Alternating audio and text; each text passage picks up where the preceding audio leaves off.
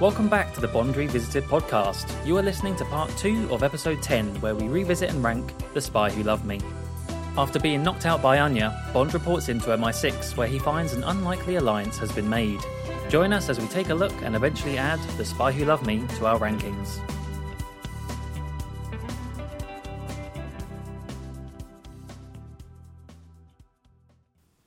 So Bond wakes up from his cigarette gassing on the boat, wakes up and the boat's docked, and he's obviously kind of like confused, and Anya's gone. She's gone missing, and he asks the boatman, does a bit of his Egyptian talking, and asks where the girl has gone. I think that's what he says, and the man points like just inwards towards land. I don't know. This is a bit I don't quite understand, this connection from this part to the next scene, because Bond then goes and walks off into this town and gets laughed at by everyone, I guess because of how he's dressed. I found that quite funny. Like, people are just literally pointing and laughing at him, which can't have felt very nice. But Bond just like walks into this like another temple, and down this path and through this gate. And then suddenly there's like this big electronic door, and he presses a button, and then he's suddenly in like an MI6 HQ area, except it's obviously like Egyptian themed. And I don't quite get the connection as to how I don't know, maybe I'm just overthinking this, but it was quite a jump to go from that to, there's MI6 really close by, so it's fine. Yeah, they just don't put the pieces in there. You would assume after the fact that he's just reporting in, but like nothing that happens in the scene implies that happens. And I think they just wanted to quickly get to the briefing scene, and they just didn't really put enough in there to get you to that place. Yeah, I would agree. But anyway, he is there, and it is, as you say, it is going to be another briefing scene as he walks in, and hey, there's Moneypenny, and we didn't really get a Moneypenny and Bond scene earlier on in the film, and this is really the most we get, is just this kind of one little line. I can't even remember what it is, between Bond and Moneypenny, but it's kind of similar to the last film where they had the MI6 offices on the sunken ship, but instead of the gimmick being that everything's at an angle, it's just like, there are hieroglyphics everywhere, and they're inside a temple. It's a little bit much, but it's fine, I suppose. At least they're doing something a little bit different with this whole scene where Bond walks through into the next area, and the first person he sees is not M. It's actually the Russian Comrade General who we saw earlier on, the guy with the red phone. Yeah, he's sitting on the side and kind of looking a bit ominous. You get sort of like some suspenseful music and what's going on here, and I think, does Anya come out first or does M come out first? Oh, I think Anya is already there. Oh, okay. Yeah. Well, basically, it turns into just a regular briefing scene, because M comes out of the door and, Bond, we've been expecting you, which is said twice in this film, I noticed. Maybe even more than that, but at least twice, which I thought was strange.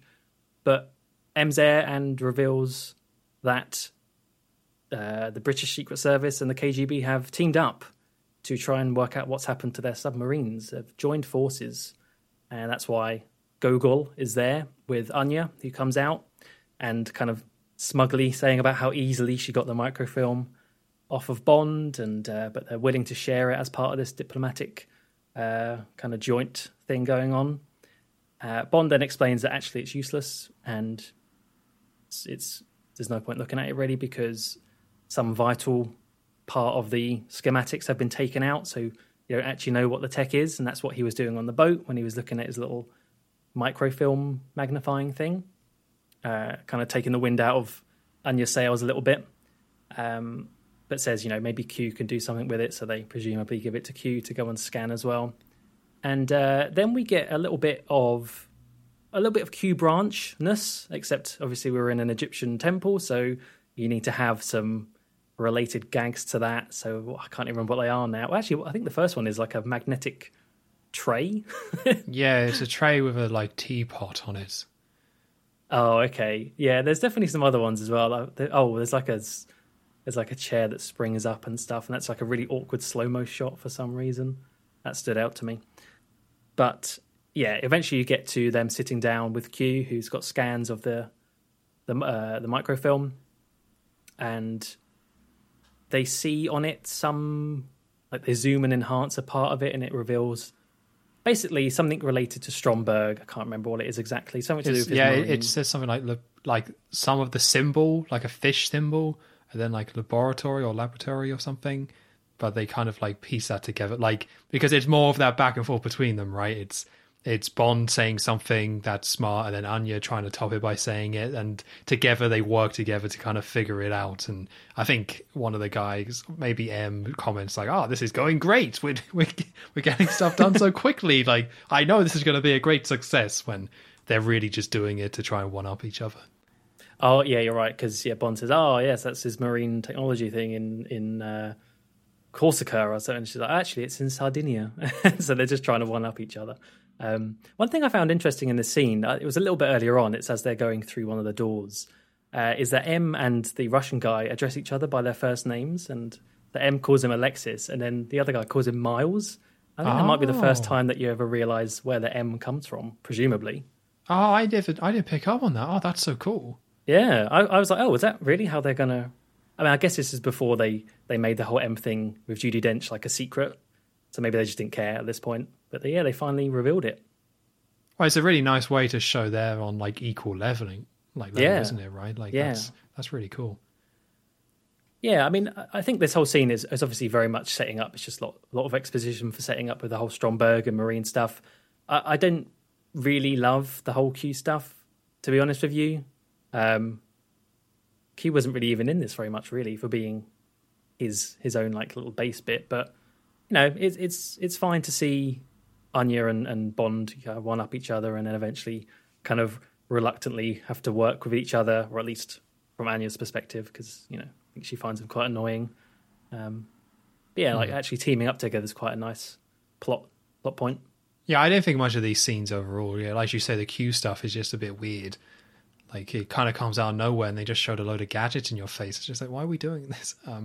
But the plot point itself is strong enough where, a lot of this film is about how it's the KGB and MI6 working together, and I think they do a good job of not taking it super seriously, but still having it kind of be quite strong. And it is fun seeing Bond and Anya bounce off each other. So I didn't think much of this scene overall. It's nice to have the briefing, I guess, somewhere else. I'm not that fussed about that now at this point. We're on film number 10. We've seen so many variations of the briefing scene that when we get a new one, it needs to be something different, where this is just, they're in Egypt, so there's some hieroglyphics on the wall. So great, brilliant. That's pretty much it. Yeah. Although I will say, we don't do the hat stuff anymore. No. I guess that was Harry Saltzman's baby, because that's gone. And I don't think it happened in the last film as well. Does Bond not do something with his jacket? Because he's got his jacket over his shoulder. Maybe. It's definitely no hat throw, though. It's definitely no hat throw. No, the hat throw's gone. And I don't think it was in Live and Let Die either. I think Roger Moore, maybe it was in his contract, is like, I will not be tossing hats. Maybe he's really bad at throwing things. Actually, no, it was in Live and Let Die, wasn't it? Must have been. Oh, our hat throwing history is getting muddled. No, I think it was in Live and Let Die, but I think it was the last film where it cut out. And I didn't think about it when watching this film, but I'm thinking about it a lot now. And it definitely wasn't in this one, so that's sad. Yeah. So the Russian man, or the head of the KGB, is saying, like, you're going to work together, and they give each other a little smile. Like, Bond is smiling at her, then initially she doesn't smile at all, and then eventually does smile. Which I think is kind of hinting that she is warming to Bond and his man-boyish charms. Oh, James. Oh, James, indeed. And we cut to them on a train. They're all looking very fancy on this train, and it's them returning to their quarters saying, that was a very delicious meal. And they kind of have a little bit of a dialogue back and forth. Well, she says about she loves traveling by train, and they kind of refer themselves as working for different companies and things like that. And Bond, I don't remember the dialogue too much. I think overall, I like the idea of this relationship and kind of how a lot of this plays out. But I think the chemistry is just, like, okay. like not far from bad, and I think the concept is strong enough for me to overall like it. But in terms of their kind of back and forth and when they kind of have these conversations, I would say overall it's just kind of okay. Like good enough to move the plot forward and have this work, but nothing really too memorable, especially compared to, you know, certain stronger Bond girls in the past. Yeah, I do like how they touch on the aspect of, you know, they're both spies, so they can't really say much. So I think she's about to say a story, then kind of cuts herself off because it was, you know, related to a mission. And yeah, like this is the only time that you would really get that situation when there's two spies working together. So it's an interesting play. I don't really think it's not done to very much detail, but it's there very, very shallowly. Yeah. And the pacing of the film as well means that you don't think about it too much. It serves its purpose. It's okay. You move on. So we see that they're in rooms next to each other, and Bond's like, "Oh, I'll buy you a drink," and she's like, "No, I'm not gonna go and drink with you because tomorrow's probably going to be very busy." And like, there's this scene where I think the idea is that they're both kind of undressing and getting ready to bed, but I think they're both waiting for each other to come through and knock.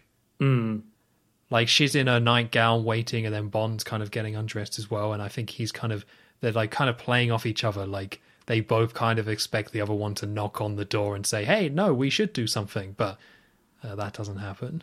Yeah, it's like they're almost back to back on the door, like the dividing door, like listening and hoping that the other person comes in. Yeah, pretty much. But as she then is getting ready and she opens the closet, and Jaws! What? Jaws is in there! No, he's been waiting there all that time.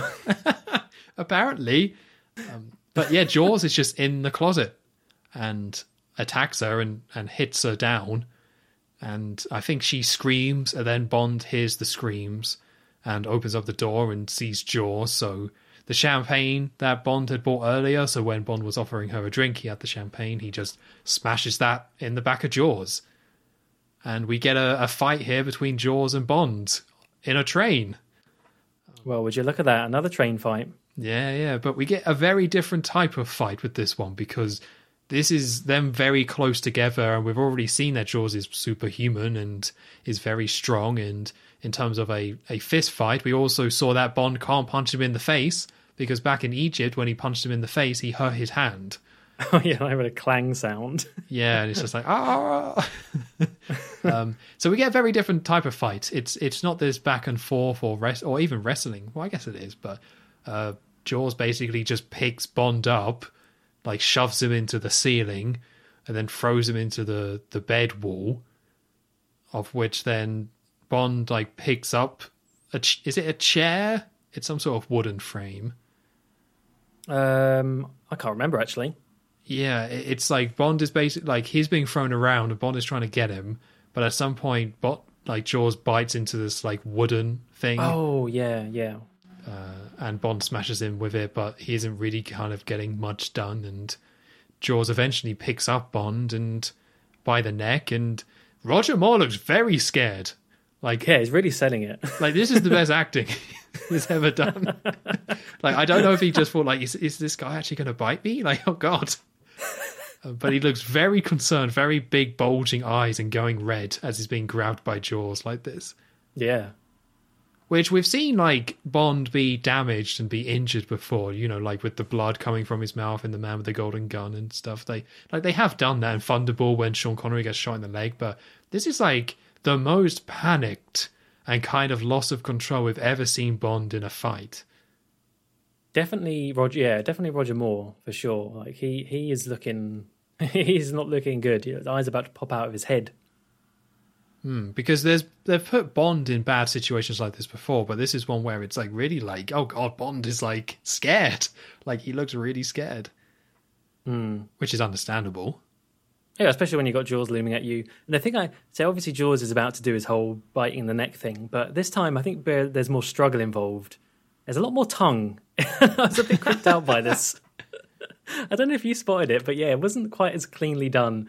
You know, for obvious reasons, because they're in the middle of a fight. But yeah, just like, oh no. I didn't notice the tongue, but that would make me be very scared if Jaws went to lick me. Yeah, I mean, it did look like that at points. So yeah, Jaws goes in for the bite, and we didn't really see him get bitten, but he does. Oh, what, Bond? Yeah. Does he? Yeah, because we see his wound after the fight on his shoulder.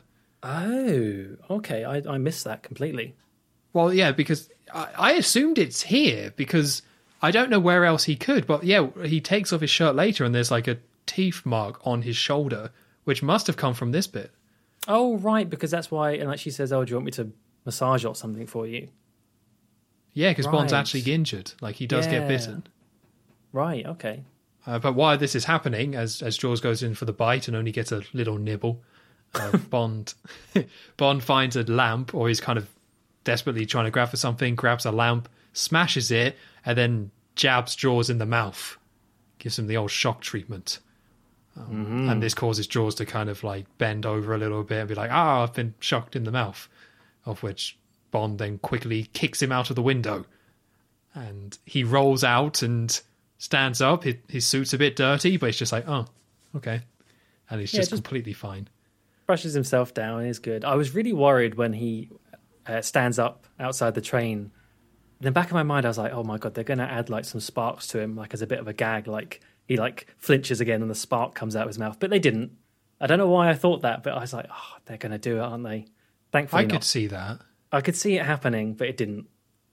No, thankfully. And we get a quip here, Joe. Did you pick up this one? No. You didn't? No. So Bond then says he just dropped in for a quick bite. Oh, God. There you go. So obvious. So obvious. It's right there. It. Oh. He said, shocking, positively shocking. Now that would be, I would like that if he just blatantly reuses a line. Yeah. And hey, she wasn't there before, so. And then he looks at the camera and says, this didn't happen to the other fella. I think I made that joke in another episode, but I love it. Never forget. So she's there and Bond's fine, a bit injured, and because the window's been completely smashed in, they're like, well, I guess we have to share one room now. I guess we can't have two separate rooms, or just tell someone the window's been smashed. And then she's all like, you saved my life, James. And we get, so he then takes off his shirt and reveals the bite mark, which is a little bit bloody, and she's trying to treat him. And we then get a very sexy horn version of Nobody Does It Better. And I don't think this goes anywhere. I think it's just kind of dropping the seeds of them being romantic, but I don't think anything really happens here. No, I think you're right. It's just letting it be shown that, like they're now definitely warming, or she's now warming to him, and probably like there's now a debt involved to it because she saved his life, so he saved her life, sort of thing.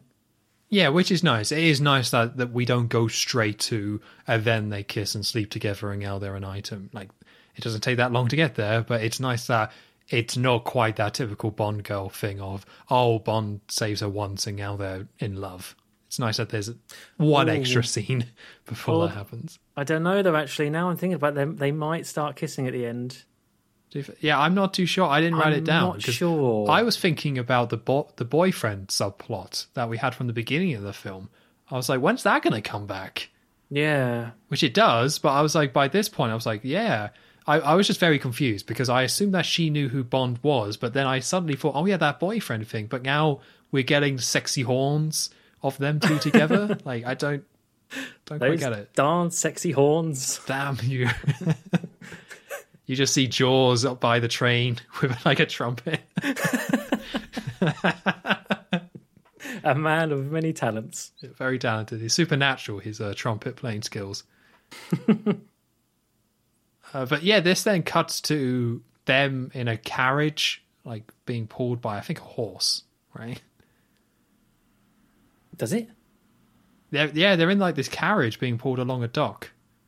Oh, right. Yeah. Yeah, because they've been sent to Italy. So I think we mentioned it before in the briefing scene. They're saying like, this place is in Italy, so they've been sent there. So we get an accordion track, which I think is another remix of Nobody Does It Better, Yeah. But I wasn't sure because, again, there's no real strong hook with that song. So when you play an accordion version, I was like, is that it? But if you're saying it's it, then... I think it is. I think I recall that, yeah. So then a white sports car arrives by boat onto this same dock, and it's Q driving it, which is such an amazing visual. Q stepping out this like fancy, like high-tech sports car. I love that. I love that we actually get to see Q drive a car because, you know, this is the one who made these things. You never see him actually use them. There you go. And and the fact that he's quite old at this point it just really adds to it. Yeah. And then we kind of get quite an interesting shot scene anyway, because so Bond meets up with Q, but separates himself from Anya. So Anya is on the side watching this from a distance, where Q is giving Bond the gadget briefing. Basically, he's going through, here's what the car does, and you can see him showing all the different features, but you can't hear anything that they're saying because the scene is shot from Anya's point of view. And this is exactly what I was talking about with, I think, Live and Let Die, I think it would have been, where it's still the smart gadget setup. It's still saying, like, yes, there is something to this car that you do not know, but Bond knows and Q has explained it to him, but they hide it to the audience so they kind of reveal it later. Like, really smart. This is exactly what I wanted from some of the other Bond films. Yeah, totally agree. I was really impressed by this.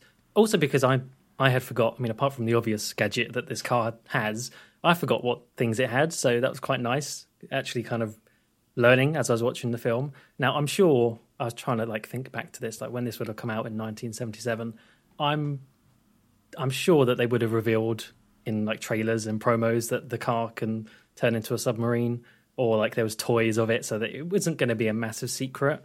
But I guess within the premise of this film, it was a really clever idea to keep that as like a big wow moment. So I really liked how they did this. Just very smart. Like a small change, but a change that really kind of helps, because I'm okay with Bond just kind of pulling out gadgets and just enjoying the gadgets. But, you know, we've seen that formula in terms of Bond being explained a gadget and then that coming up. We've seen it so many times. They do need to mix it up. And this was just the perfect way of mixing that up and still having it all be satisfying and still allowing Bond to have gadgets. Yeah, definitely. And we get a nice end to the scene where Bond and Anya gets in the car and Q's like, please do try to maintain the equipment, 007. And then he says, oh, don't worry, Q, have I ever let you down? It's just frequently. Great delivery of that. Yeah, I think they kind of recreate this exact dialogue in like maybe a Pierce Brosnan film, because I feel like I've heard this before. I don't remember it being in this film.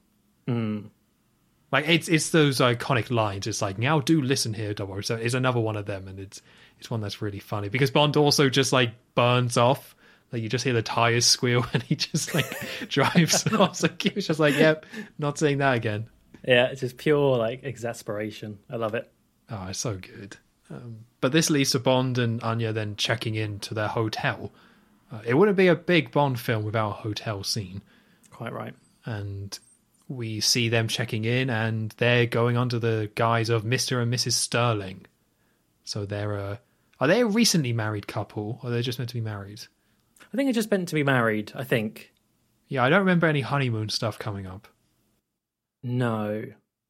Although there is a line about... Oh, no, I think that's just being on holiday. Yeah, I think, it's just being on holiday, yeah. Yeah, so they're going undercover, and when they check into the desk, the woman says, oh, there's 2 bedrooms, and Bond then says, that's just Moneypenny. I can't remember the exact word he used, but blames it on Moneypenny. Which I like that, because Moneypenny's not really in this film very much. I mean, she never really is in many, a lot of the films for very long, but just little lines like that is just enough, really, to keep that character going. Mm-hmm. And then Bond gets a message from the front desk and says, we've been granted an audience, which really confused me. Because they just don't explain what they're on about. But the idea is that they're there to investigate Stromberg, who we have not seen for a good chunk of this film at this point. Yeah. like, he was in that initial scene, great scene, but he's been fighting Jaws, which I like, but now they're trying to tie it back to Stromberg, but now they, like, reference him and say, like, oh, we've been granted an audience, but don't explain it. Like, you know, if this was Largo in Thunderball, say, and he said something like that without specifically saying Largo, you could put that together quite easily. I feel like with how little Stromberg is in the film at this point, it's not obvious that he meant we're going to go and see Stromberg. Yeah, well, especially because there was no...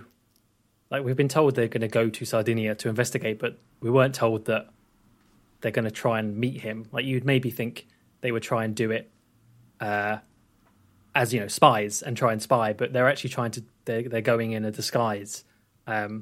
Which, yeah, I was the same. I was like, what, an audience? And then, thankfully, it's like the very next scene is like, oh, okay, right, fine, I understand now. Yeah, it cuts straight to them all dressed up, and this woman gets off a boat because they're now on a dock, and it's Naomi, I believe is her name.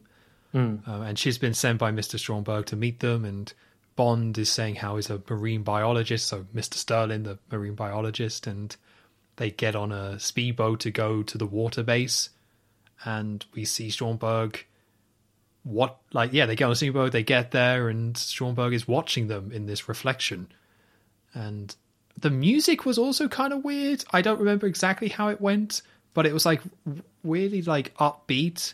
It was just like another example of the music just being too all over the place. Like, you would expect this to be quite menacing, of Stromberg watching them enter, and the way it's shot is that you only see his reflection in the window, and it's actually not that clear, which I really like as a concept of the villain watching them, but it being a bit more obscured. But then the music's just like this upbeat kind of weird thing. It's just another example of what we talked about before. I don't remember the music, but maybe that's a good thing by the sounds of it then. Yeah. Again, it wasn't great. It's fine. Like, a lot of this stuff, it's fine. It's just, music's all over the place. And this is another example. Yeah.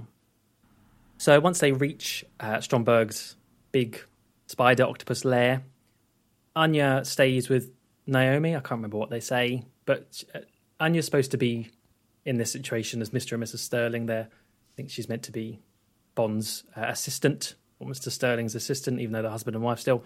So she stays with Naomi, the speedboat lady, and Bond goes to go see Stromberg.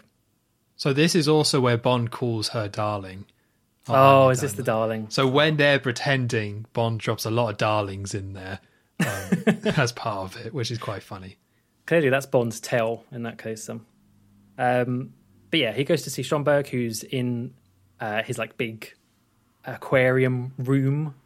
And this whole scene is kind of it's a bit strange. So yeah, Bond's there as a marine biologist, Mr. Sterling, there to go see Stromberg, who I guess like research-wise, he's got a lot, so that's why they want to talk to him.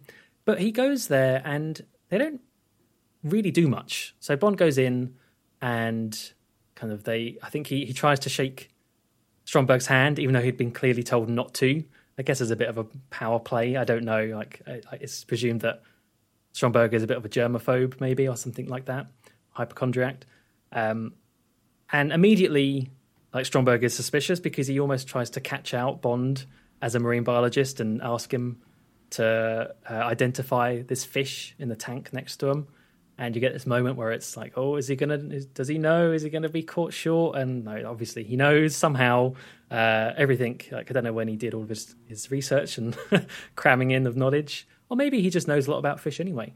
But he reels off that there's fish and it's venom and whatever and passes the test for Stromberg. So they talk a little bit, but they don't really, like, Stromberg, it's basically a chance for Stromberg to reveal what ends up being his like maniacal plan of wanting an underwater civilization, because he has this little model of it. And I really can't think of anything else that is really... Oh, one other thing in the scene actually is that, which I thought was quite nice, is that Bond in the tank spots like a severed hand, or it might be a foot, some sort of severed limb. Yeah, and it's obviously the woman that we saw get eaten by a shark earlier. And see, that I think is like that's the way to do it. Like none of the really awkward shots with the shark earlier. That in itself is way more creepy and violent than anything we saw earlier. Just, it's because you just left to think about that. I really liked that. But yeah, this whole scene, you have to correct me, but I really can't think of much that is actually delivered in this. Yeah, this is where I think Stromberg starts to fall down for me as a villain, because this is a very forced scene of, in previous Bond films, we have the scene where Bond talks to the villain, and they're usually some of the best scenes in the films. So they clearly wanted that to happen, but this just serves no real purpose. It's just not all that interesting as well. And I think the guy playing Stromberg is really good, but him talking about, ocean's cool, I'm going to build an underwater city and save mankind and look at my fish, it's just not interesting what he's talking about. There's just no real chemistry between these two, or back and forth. It's just Bond. On paper, this is a good scene because it's Bond pretending to be someone else and getting to show off his knowledge of fish, and this guy who's kind of quite intelligent and sophisticated, but also, again, deranged, going off. But yeah, this scene just didn't work. It's so short. It's no real kind of good lines in it. It's just a bit of ocean banter, and then he leaves. Yeah, it's a shame. It is a shame. As you say, I think it's just kind of forced in there. And I guess it is just to reveal or kind of set up the crazy plan that Stromberg has, although we hear it again at the end of the film anyway. So I guess it's just to add to it a bit more and just kind of really cement that he hates he hates land and he hates the civilizations and he wants his own one. But yeah, that's it really. And Bond thanks him as Mr. Sterling and goes back down to see Anya, who's still with Naomi. And just as they're about to leave, they spot a model of a tanker. And Naomi says, oh, yes, this is Mr. Stromberg's brand new tanker or something. The Liparus, I think it's called. And Anya almost lets slip about something, I think because Naomi says it's the biggest tanker in the world. And Anya's like, oh, surely not bigger than the Karl Marx or something like that, trying to stand her ground as the KGB. But Bond says something like, it's a really patronising line. I can't remember what it is now, but it's just like, oh, you really do have the most interesting information, darling, or something like that. Just like brushes her off, and then they leave, and they leave the lair, and it cuts back to Stromberg in his aquarium room, and Jaws comes in and confirms that those were the two people that he saw. Was it on the train or in Egypt? I mean, seen them a lot by this point, but basically they're the two people meddling in Stromberg's plans, and so have them killed. But don't have them killed in here. Wait till they get ashore, Stromberg says, for some reason, whilst he's munching on some peanuts or something and throwing them in the tank. So there's a really nice detail with this kind of scene, because we have Bond leaves Stromberg and goes off, and as he enters the lift, they show a shot of the shark as basically like a reminder of the last time somebody went in the lift, they got eaten by a shark, or this is kind of a very real possibility. So there's kind of like this reminder of that could happen, and the fact that it doesn't is kind of, confirming that Stromberg doesn't want them killed at this point in time, and kind of allows them to go to shore, which maybe that's nonsense, I don't know, but I like that kind of small kind of detail. I also do want to say, we finally have a unique base lair design. No more rocks. Yeah. No more just a load of rocks and a load of stuff built around it. It's like a unique design, and I love it. I think it looks really good. I will say that it being so water themed and having a load of fish in the ocean, it's like we've kind of seen a lot of ocean stuff before in the Bond franchise. Yeah, that's true. I think it looks good still, but we've seen a lot of this. They love fish in this franchise and stuff, so we sadly have kind of seen that. But taking it by itself, I love the kind of design of this, and I love that it's different. It needed to be different, and it does. Even though I'm not super convinced by Stromberg as a villain, I think it does elevate him. Like how Kananga was kind of brought down a bit by the fact that his lair was just so generic, concrete and rock. But this guy having something that kind of reflects his personality does build up his personality and sells him a little bit more, because it's all the art, it's all the fish, it's this underwater base, and it's just so refreshing to finally see something different. It is a bit of a shame then, because I do completely agree. It is a bit of a shame that most of the rest of this film takes place on the tanker and not the lair itself, because the tanker ends up just being lots of metal Whereas you're not getting any of the stuff you just said, like the cool, like very grandiose rooms, and then I don't know. It's not terrible, but it is a shame when you have such a strong base design and they don't use it too much. Yeah, you're right. I didn't even think about that, really. I didn't put that together, but yeah, the big action scene doesn't take place here. There is a bit of it, but yeah, it's separated out, which is a shame. So Bond and Anya then get back to shore, and we see them in a car, and Bond is saying, "Oh, we should go and take another look at that base." I think it's the base he's talking about. Or it might be the tanker he's talking about. They kind of go between the two. Like, they want to go and they're suspicious of the tanker that they saw, the little model, and they're suspicious of the base, so they're like, we should go and take another look at that. Oh, yeah, because he says, like, the bow design looked weird, so I'm going to tell M to look into it or something like that. Yeah, it's just more just Bond putting stuff together and saying, yeah, we'll go check it out. But while this is happening, there's a man on a motorbike and is following them.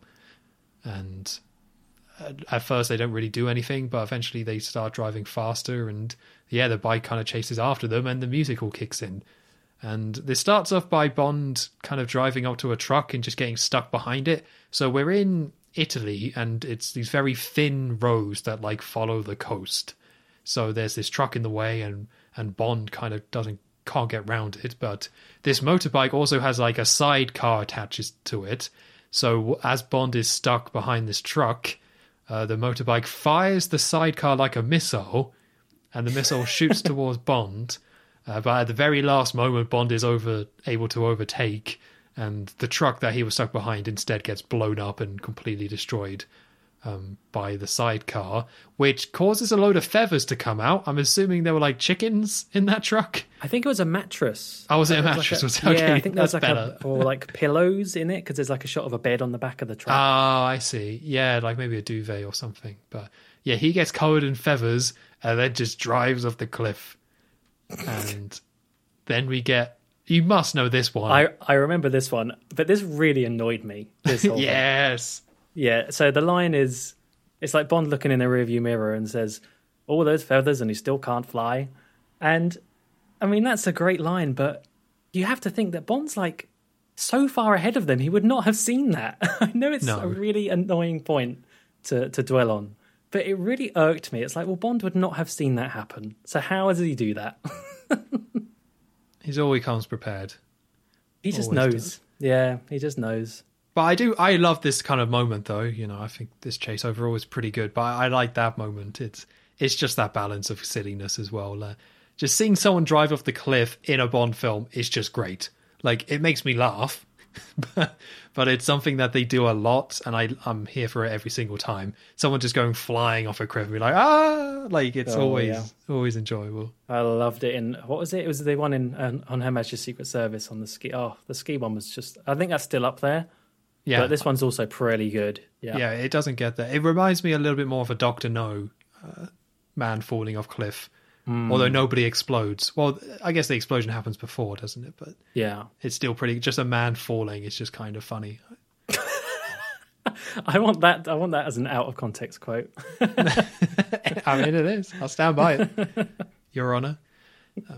So the motorbike guy is taken care of, but a black car then shows up. And inside this car, we see 4 people, and one of them is Jaws. And it looks very cramped in that car. I would not want to be in a car with Jaws. No offense to the man. Are you saying he smells? I don't know. How is he cleaning his teeth? Let's figure that one out. Good point. Yeah, needs some descaler. Yeah, descaler. Oh my god. I mean, it wouldn't kill him, would it? It would just he'd be fine. Yeah.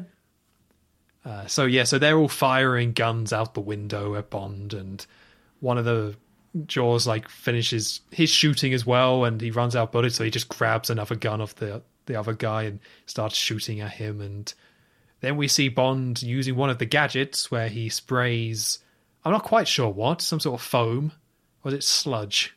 Yeah, like mud or cement or something weird. Yeah, it's something kind of dark. Yeah, it's not like a foam or anything, but some sort of gunk all over their windscreen, which causes them to drive off the cliff, which is cool.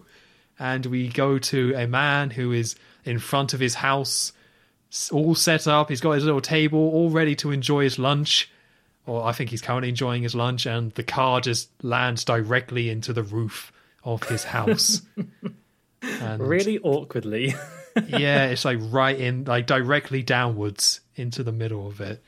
And then the Italian man goes, "Mamma mia!" Like, oh! But like, actually, Mamma mia? That's not me joking. He shouts Mamma mia at this. I mean, that's the thing is, I don't know. Any Italian people listening, do you actually say Mamma mia? Like as a shock? I don't know. Or is it? I don't know. I would like to think they do, but I'm not Italian and I've never been to Italy. But I like to think so. I've been to Italy not too long ago, and someone did say Mamma Mia quite a lot, but I think they were kind of egging it on for the tourists. I don't know if it's actually what they might say day to day. Ah, right. Yeah. Well, anyway, yeah, this guy gives a very big reaction. Mamma Mia, ah. And as he's doing that, we see Jaws just casually walk through the front door of his house, just dusting off his clothes, and then walks off. And I would say, because I might seem like a hypocrite here, but I actually really like this little moment. Yeah. It enforces about Jaws, and it's more of that, Jaws being invincible. And I don't know if it's because the man's Italian, but it just made me laugh. Just kind of reacting it's just to it. legitimately quite funny. I liked it. Yeah, like, these are the sort of scenes they were trying to do in the last two films, with Live and Let Die and the boat chase, and, well, the man with the golden gun and the boat chase, I guess, where, like, with the wedding in Live and Let Die, where the chase kind of interrupts what's going on, and then the people kind of react to it, and I didn't like it then, but I think this one, probably because of the pacing, really, right? Like, it doesn't really interrupt the fight, and it ties into this whole thing about Jaws, and people like Jaws. That you just kind of get this quick laugh and then you're kind of back to the scene. It kind of, I wouldn't say it's like, oh, this is the perfect way of doing it and the last films were a bad way of doing it, but this just kind of, it's just a lot more effective and a lot more kind of enjoyable for what it is. And yeah, it did make me laugh. I liked it. Yeah, and I liked how, I mean, this whole, from the moment they're in the car and they're getting chased by the motorbike and the sidecar thing, up until next we get a helicopter. This whole thing is one continuous chase, and I kind of like that. They are bringing in all these different means of being chased and keeping it fresh. It's not like a 10-minute boat chase like we had in Live and Let Die. It felt like, and so these act as like natural stopping points between these different modes of chase, and I can appreciate it for that. Like, it's definitely trying to keep the pace up and keep you entertained. Which is not something Guy Hamilton was that fussed about. So it's nice we've got someone else at the helm. It's like, should we make this entertaining and actually enjoyable? It's like, oh, okay, all right, we'll give it a go. And then Guy Hamilton's on the phone saying, that Italian man could be J.W. Pepper. I'm just saying. Oh my God. He totally would have been. Yeah. You're right. He would have totally been on holiday with his wife in Italy this time. He's there eating garlic bread, being like, what's going on here? Like, God, what a bullet dodged. Thank God for that. Think about how successful this film would have been otherwise, but they didn't want to make more money. That's fine. But yeah, as you say, we carry on with the scene. Very quickly, we get to a helicopter, then shows up, which is flown by Naomi, the woman from before. And this is where the funky kind of Bond 077 kind of song kicks in again. And like, I think one of the problems I have with this theme is that the elements where they are just taking the Bond theme and kind of giving it a different spin, I love. Like, when you actually hear those elements from the original Bond theme being played here, I think that's awesome. And you get that a lot in the ski chase at the beginning, where you get the funky kind of stuff, but then you get the funky stuff going into the Bond theme, and you hear a lot of the Bond theme, which is great. But I feel like a lot of these other examples, when it comes in, they don't really play that part of the track too much. They instead just stick to that beginning, like, guitar funky bit. And to me, that's not the most interesting part of the song, but they kind of just, for some reason, focus on that bit for the rest of the film when they insert it with these action and chase scenes. Yeah, I think that's what leads me to feel like it's a bit overused.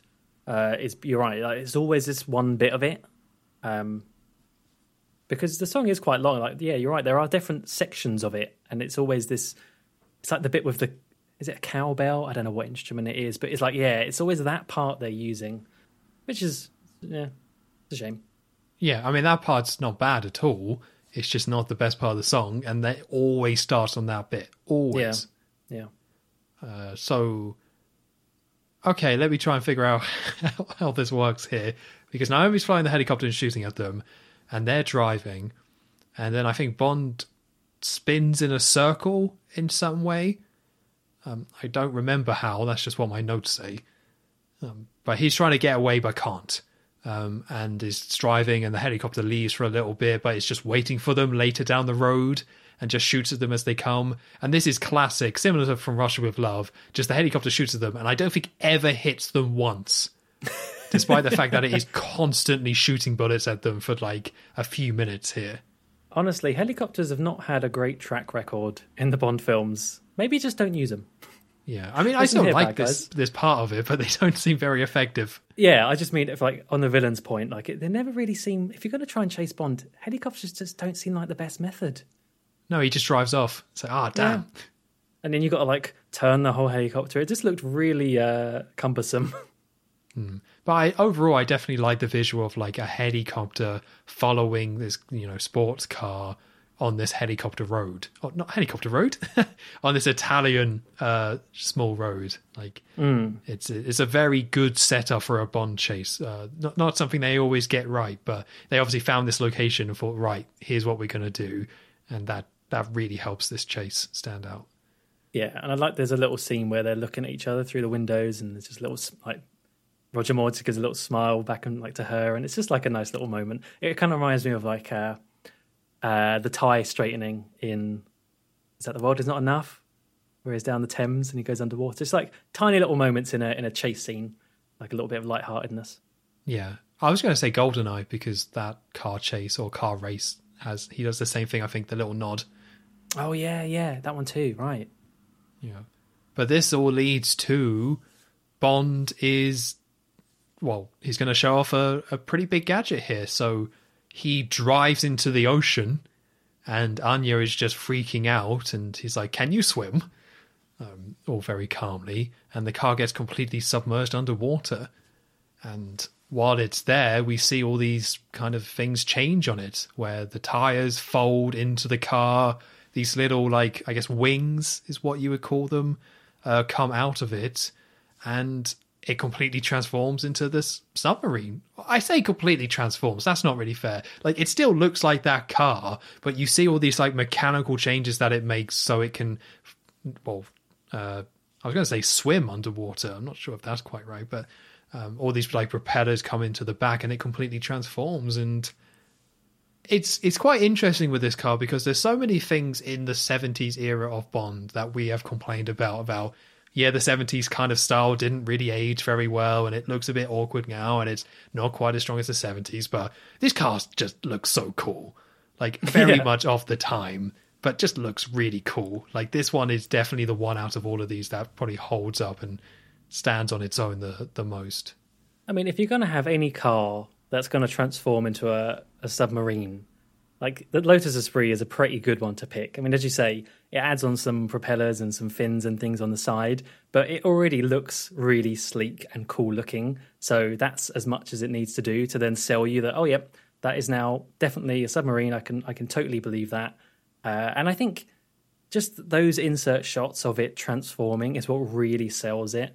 Like it really grounds it because like clearly actual model work going on there to make the wheels turn in and the things pop out and the shutters come down over it. If it had just gone in and then like, magically transformed, you didn't really see it, I think it would have deflated from this scene. But you see it go from car into sub very clearly, and it's great. I love it. I mean, there's a reason why this is up there as one of the best Bond cars. It's just so good.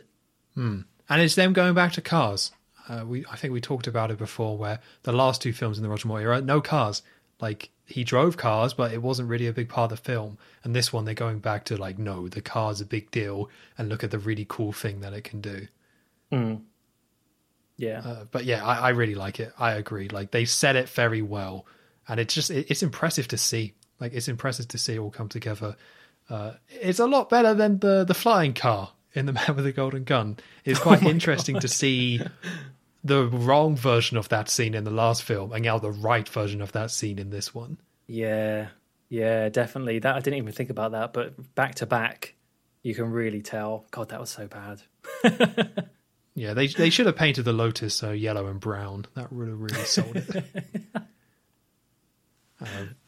But yeah, so they're now underwater and hiding, and they have a little camera that shows them the helicopter. I don't quite know how that works, but I guess that's fine. And we see the helicopter there, and Bond hits a button, and it fires a missile from underwater and blows up the helicopter. And that's the end of Naomi. And then they drive off, and as they drive off, we get some very lovely music because they're underwater. This music. Yeah, I love this music. At first, it's like just some strange sort of classical music as you see some aquatic life, and there's like a jellyfish. But then it turns into this something more similar to the Bond 77 theme, but it's not. It's different. It's like this kind of synthy thing that's going on, and I really love this theme. It really adds to the visuals of this car underwater. Yeah, the visuals are great here because, yes, seeing the car underwater is great. And overall, all the scenes with this car, it looks really good. Like, they set it really well. But it's nice that they just throw in shots of, like, the reef and manta rays and jellyfish. And I don't know, maybe in another film I wouldn't have liked this stuff. But I don't know, it's really cool. It grounds this car as actually being in the ocean, even though they do kind of shoot it separately. But maybe it goes back to me liking water, like back in Thunderball. But I like seeing all the manta rays. It's not really needed, but I think it looks really good. Yeah. So in the Lotus Esprit, they swim down. So what is the right word? I don't know. Propel, I guess. Propel down to the Stromberg's lair near the bottom at the legs, and they're looking around, and they're trying to get some intel about what's going on and how he's tied into the whole sub disappearance. Now, I don't really know what they see because they do go down to where this round bottom window is, and you do get this shot looking in, and you see like a big, I think it's a big globe, like a big map, and maybe Stromberg's there. It's really not very easy to work out what they're seeing, but it's clearly enough. I think, and I didn't get this at the time, I think they find the location of the tanker on the globe. Oh, I did not get that at all. I didn't get it until I was just thinking about it now. But obviously later in the film, they go to that tanker and they use the sub as bait, right? So yeah. I'm assuming they found the location of it, and that's why they went there to kind of use it as bait. Right, okay. Yeah, because it's not really, they just look at it and I guess they're just, trying to find any sort of connection and see that, and that's enough. But just as they're doing that, they get some henchmen, swim out in their little propeller things, little tank propeller things, and you start getting a little bit of a fight scene between the car and these bad guys, and it's all right, this bit. I don't love it because I think maybe it's like this is going back to Thunderball, and I just don't really like underwater fight scenes very much. But you get some more examples of the Lotus's gadgets, and actually Anya starts to use them as well. This time, that she starts to flip some of the buttons on the controls, seemingly knowing what to do. So at one point, she uses there's some ink, like some black dye that comes out the back to disguise where they are, and for some other things, this bigger mini sub comes out and starts to attack them, and I think then they drop some mines on it and stuff like that. So you just see a little bit more of the gadgetry, and they eventually take out all these bad guys. But they do get hit, and the car does start leaking, so they do have to get out. One thing that I thought was quite interesting is that Anya seems to know how to do all this stuff or what the car has on offer, and then she does say that, I stole the blueprints for this car 2 years ago, which is a really quick little line, but it is quite nice in that, reminding you that, she is an agent and they probably have a lot of intel on each other. Although it does beg the question of how, why was she so shocked when they dived into the water? Oh, that's a really good point. Anyway, they get back to the beach. And they drive out onto the beach, literally, I guess it must have converted back into a car underwater, and they drive out of the water. And this is the first of, I think there's 3 now. I think there's 3 you get at least, of double taking Guy. Double taking guy who reacts to something crazy Bond's doing. Because, there's this Italian guy on the beach and he's drinking some wine and the car comes out of the water and Bond's there with a fish. That's a bit that's a bit too cartoony, but, he drops a fish out of the window. But that leads to this guy drinking the wine to do like the old double take of the, what am I drinking sort of thing. And he comes back. He comes back with a vengeance twice more. It is a little bit much, but, I guess you got to take it with this. You are going to get these silly scenes and it's not that bad. It's just that one is a bit on your nose with it. I like the idea, and I'm all for this like kind of comedic scene of the car coming out of the beach. That's pretty funny. Like, it's been done a lot now at this point. Like, going back to it's a little bit rough, but I like the idea of it. But it's so cartoony, like, and the fact that the Bond theme starts playing, like, why are they using the Bond theme in this way? Like, where it has to be like ba da as like a dog runs away scared. Like, what? Like, I think that's my main problem with it, the Bond theme, where they're trying to tie the Bond theme with, or look at James Bond being so out there and silly and everyone being like, boah. Like, I don't like that. But I don't mind the idea of the scene. I just think I wish it was toned down a bit and they kept the Bond theme out of it.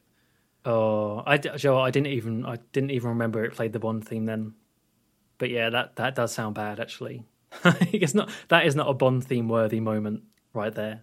No, but I want to say maybe the future Roger Moore films do the same thing. And I think we've had it happen before where they use the Bond theme more for a comedic sort of purpose, but this one was very blatant and I'm not up for that. I don't want to go down this road.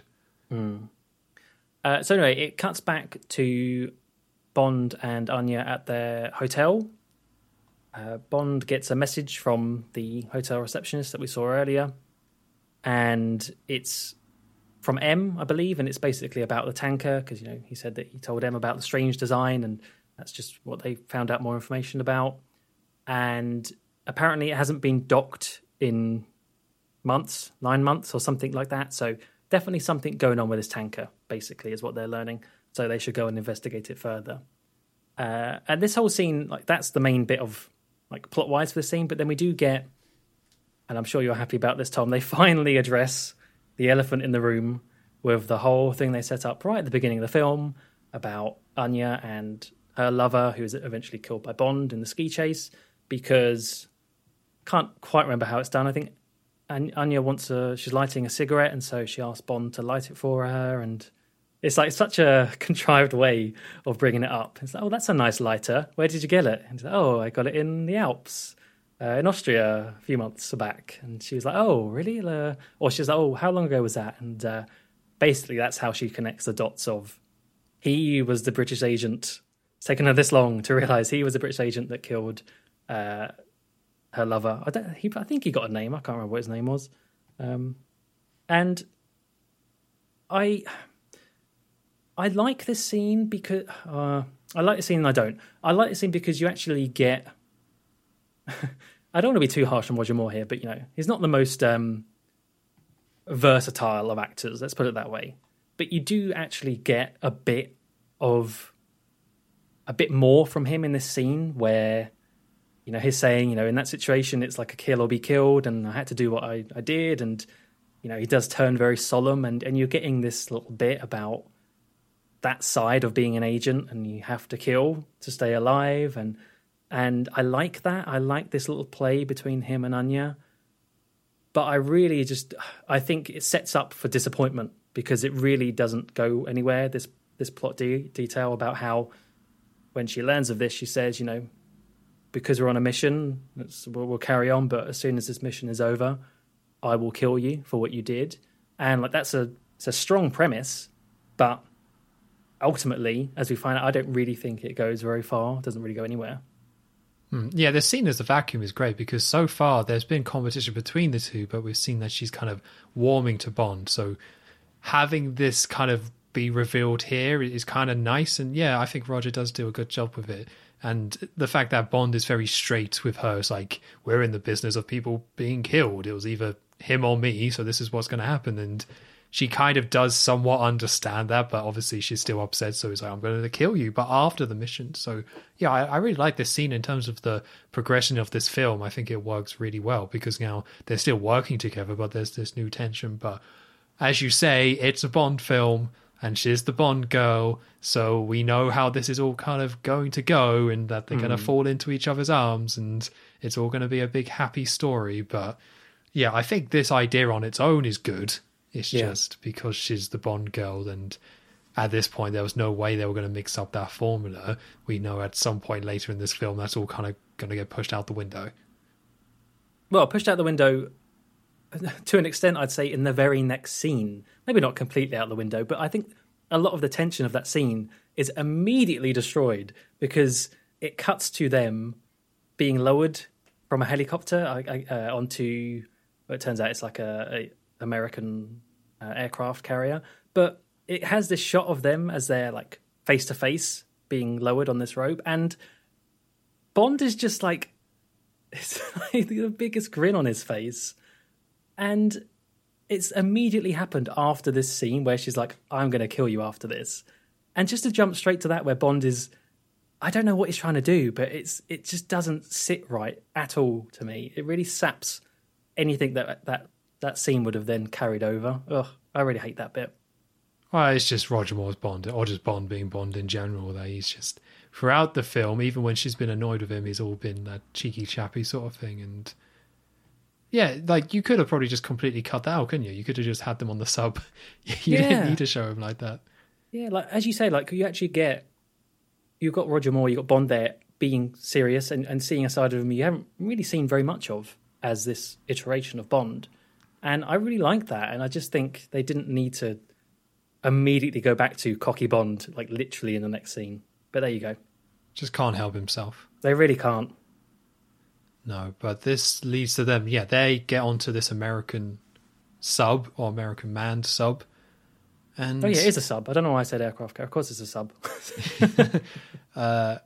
Yeah, and we get a very awkward scene where Bond and Anya are in the captain of this ship, and the man is just like all googly eyes and just shocked to see a pretty woman. He's just blah, blah, blah, blah. I was like, and then offers, I'm going to get through this kind of quick, basically offers for her to use his personal shower, which apparently then she just says yes, because then we just cut to later on where the captain's in his quarters and somebody else comes in who's working on the sub, and then like is giving him a report, and then behind him there's the shower curtain, but there's a big old gap in it, and you just see Anya naked showering, but also not even hidden for the cameras. It's another case where she's like completely naked and you just see her topless quite obviously, and then the guy who came in is all like, oh, only for the captain to be like, what happened? You never seen was it a commander shower before? Or whatever her rank is. Yeah. And it's just not very funny. And it's also kind of ruins her character a little bit, because she's meant, as you say with the last scene, she's very upset. And she is a professional agent. I don't think she would accept a shower when getting onto the sub. Yeah, it's very gratuitous because it's just so unnecessary. It's clearly like they've looked at this in the script and thought, right, we've not had any like sexy scenes for a while. We need one here, and it's just like no, ugh. But they've been quite good at it because, you know, yes, it is somewhat play for laugh of like sexy women's an agent, but like it is done a little bit like that. But it is mostly kind of restraint, and the main point of it is more poking fun at Bond rather than poking fun at the idea of a woman being an agent. There's a little bit of that up to this point, but it's more about how Bond reacts to her and how she's kind of gets the upper hand because of that. But this completely throws that out the window, and it's just like sexy lady having a shower. The boys can't believe it. It's pretty crazy, and it's just like just didn't need it. It wasn't funny, and it's just wasn't funny, and it's just awkward. Yeah, could have cut that bit out completely. But we see them on the submarine, and Bond is back in his naval commander uniform. Always a pleasure to see him like that. And she's then saying to him, like, because they're on the sub in the control room, and she's saying how, I've never failed a mission because she's going to kill him, and Bond then says someone will end up gravely disappointed, which I don't know if you would count that as a quip or not, but it's very borderline, at least. So while they're on here, the alarms go off. So very similar to what we saw in the opening sequence, we see Bond and Anya and this crew on this submarine, and all the alarms are going. But this time, instead of just cutting away, having someone being like, oh my god, we see the tanker from before. Yeah. So instead of it being a model, it's the actual tanker, and it's slowly approaching the submarine, and the front of it then just kind of opens up like a big set of doors, like completely opens up and swallows the sub entirely. So I guess what this is the Only Live Twice scene, but instead of space, we're doing it on the water. I think Lewis Gilbert maybe he just had a thing for like swallowing. I don't know. A thing for swallowing. He's clearly obsessed with like things encapsulating other things. I don't want to get creepy, but like, why is it? It's exactly the same. It's exactly the same premise. Why? I don't know, because it's not very intimidating. Like, it's not the same at all. No. For a couple of reasons. One, it's like it's a bit more silly to me. This giant tanker opening up, it was a little bit too silly for me to kind of buy into, where the space stuff you can somewhat disconnect it because, it's space, whatever. I don't know what those scientists are doing in space. Maybe they do have stuff that opens up, whatever. Like, it's fine. But this one just is a big boat that opens up. And also, we don't get that fantastic score that we got from You Only Live Twice. There's no theme on it. It's just a big scene of the boat or a tanker swallowing a sub. So it just kind of falls completely flat for me. I didn't find it intimidating, and I didn't find it very tense. Yeah, I think this whole bit in the tanker and this whole ending bit, I mean, we'll get onto it, but I do think the pacing takes a bit of a hit from this point on. And I think part of that is just because we do spend now a lot of time in this tanker, and it's not the most interesting for me. I agree. Like, yeah, it's surprising. Like, the rest of this film, like, up to this point, the film was paced really well. Really quick action, lots of stuff happening, but you can follow it. Lots of different elements at play, but it works. And now everything just grinds to a halt because this is the tanker. And as well as being the whole in space, swallowing up other things, the tanker is also the equivalent of the volcano base. So before we had the volcano base and You Only Have Twice, which is this big base that was built into this volcano. This time we get a very similar setup, but instead of being in a volcano, it's just in a big boat. And it's very metallic, as you said before, like there's a lot of metal here. But for the volcano base, that was really cool because of the whole contrast with the fact that it was on a Japanese island hidden in a volcano. Like, that's awesome. So seeing the metal really stood out. And here it's a big boat. I would expect it to have a lot of metal. So it's not like you've found a secret base. You've just found the inside of a tanker. It's like, I don't care. None of this really stands out. Yeah, I think that's the thing is like, well, this is so there's a bit of a background to the set. Like, this is the reason why they built what is now like the 007 stage, which is one of the biggest stages, like sound stages in the world, or at least in Europe. And they did it specifically for this film and for this set of the tanker. And they did that because, more links to You Only Live Twice, when they built the volcano set, it was a temporary set. Like, they had to take that all down. It was just a huge waste of money in the end. So they built this soundstage as an investment as well. And it was huge. Like I say, it's like one of the biggest in the world. And I'm sure that being there, and like, don't get me wrong, it looks cool, right? The set looks cool. Like, I'm sure they did a great job. But I think it's one of those things where, I don't know, it wears off very quickly. Like, that you're in this big space, with lots of walkways, and of course it's got a monorail. it can't not have a little monorail system. But yeah, unlike the volcano, which I think had a bit more novelty to it, as you say, because the setting, this very quickly just becomes, you're in a boat, and then you move on. Well, that's the risk that you get when you try and recreate something from another film and do it again. If you don't have enough of a twist on it and it's not as good, you really feel it. And this is what I get with a tanker, where I think the volcano, just having the fact that the top opens and stuff, is kind of enough to really add something to it. But this is just indoors. Like, it's just inside a boat. It's just not interesting. And yeah, the size is a big part of it, but we've just done it before, and this is just a worse version of it. And if you're going to do a worse version of it, it's really going to stand out. And that's all I got from this. It wasn't bad. It's just like, yeah, I wish I was watching You Only Live Twice, because that was way better than what we get here. Yeah. I mean, you're right. Like in You Only Live Twice, where they're scaling down from that was cool. That was cool. Yeah, you don't get that here. No, but what we do get is Stormberg is now walking through the base, and the submarine has been completely swallowed. And they then attach this like speaker onto the sub, because Stormberg just loves his like PA tannoy systems. Like, he does it throughout the film. He just has to be over the mic giving orders. It's got a powerful voice. Maybe he just wanted to be a disc jockey. Oh, in another wrong life. career. Yeah, it's like disc jockey, flood the world, underwater city. So close.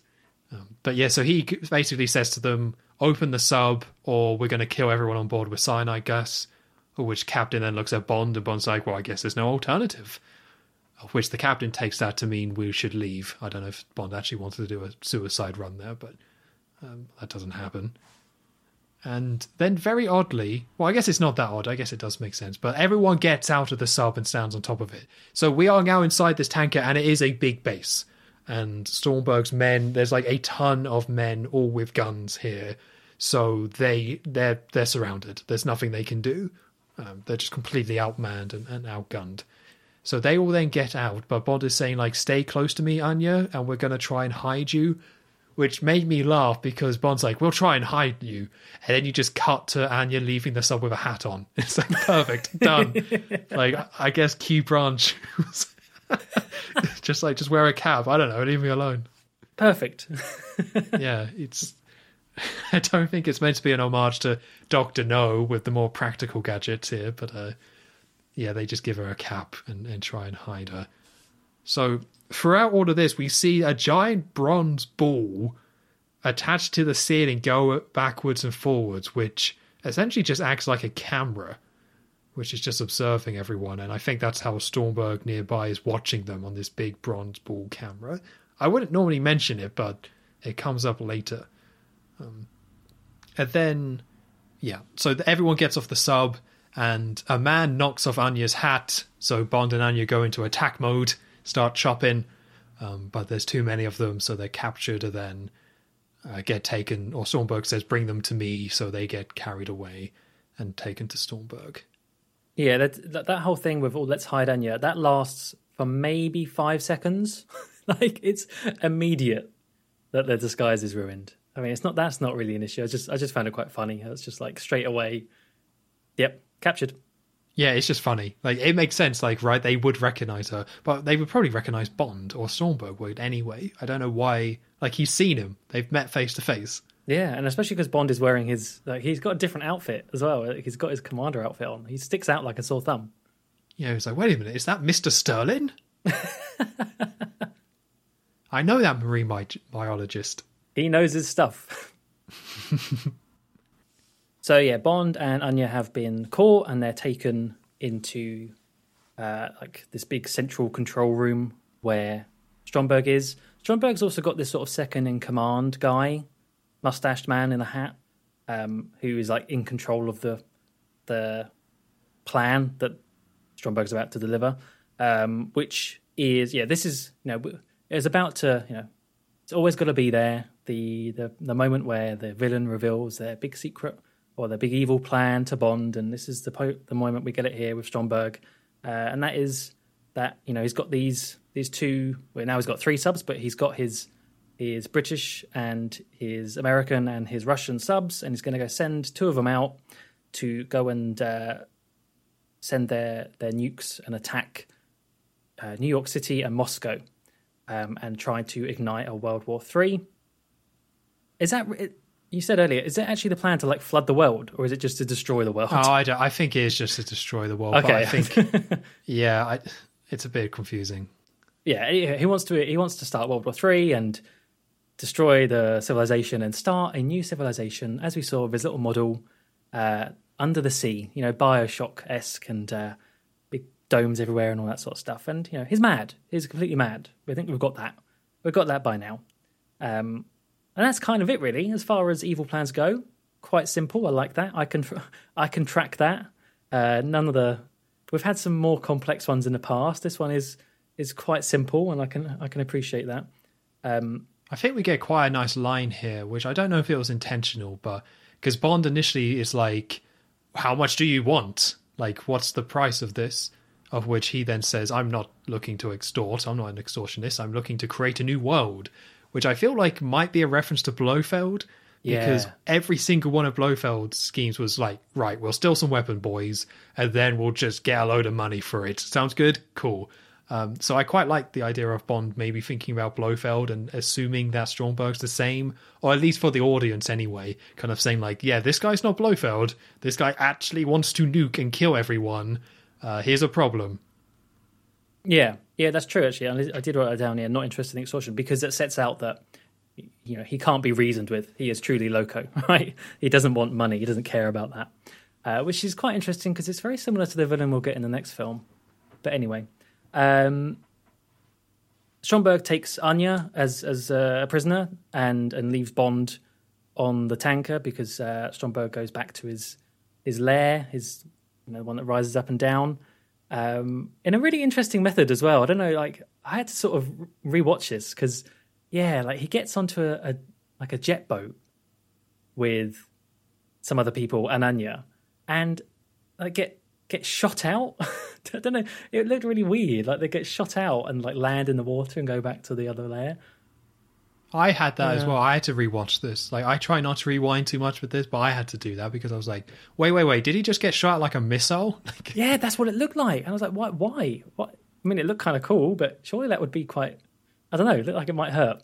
I like how Anya didn't do anything and everyone was very casual about it. Like when Bond drove the car underwater, she freaked out. When she gets shot out like a missile from a tanker, nothing. Not fussed. That's fine. It's happened to her all the time, honestly. She's bored. It's Tuesday for her. So Bond is taken by some guards and he's like being walked over some walkways and stuff. And he very quickly manages to sort of overpower them and like knock them out. I can't really remember how he does it. It's not really that interesting. He just does, and it eventually cuts to the monorail. Good old monorail has to come back in some. I think Ken Adams just really liked monorails. I think I said that before, but he clearly did because you get one of the henchmen riding on the monorail, and it's kind of revealed that Bond's in the back and forcing him to, and says, call over that guard.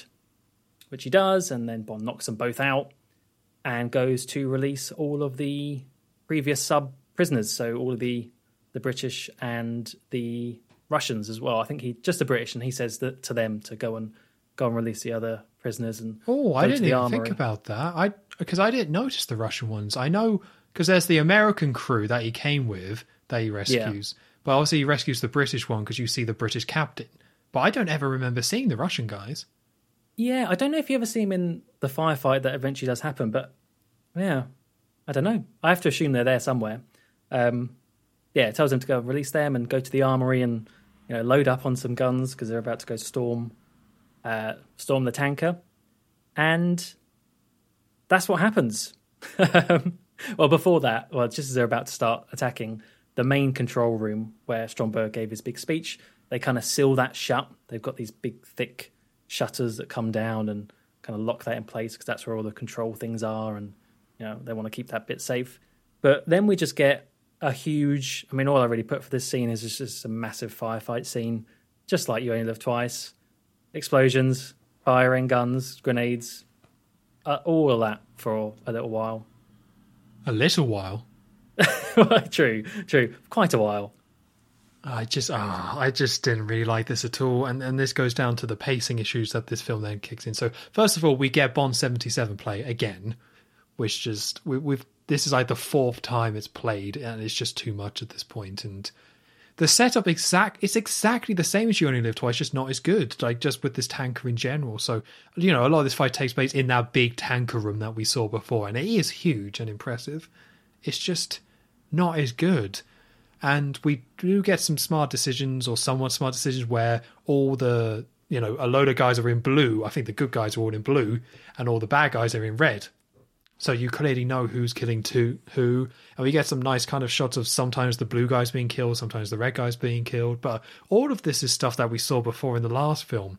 And something that I praised You Only Live Twice for was how it gave you a really good sense of progression to kind of get more invested with the fight, where they start from the top, go down, and kind of take over the control panel. So even though you're seeing a lot of like explosions and shooting and stuff, and it somewhat feels random, they did a really good job of connecting it all to be satisfying in the end and have a real purpose.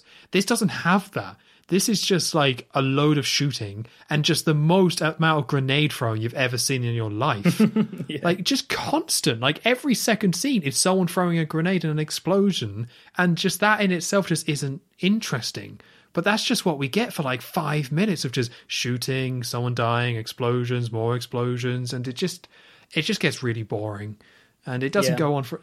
You know, I'd say it goes on for a bit. It's not too bad, this individual scene. It's just, we've seen a better version of this.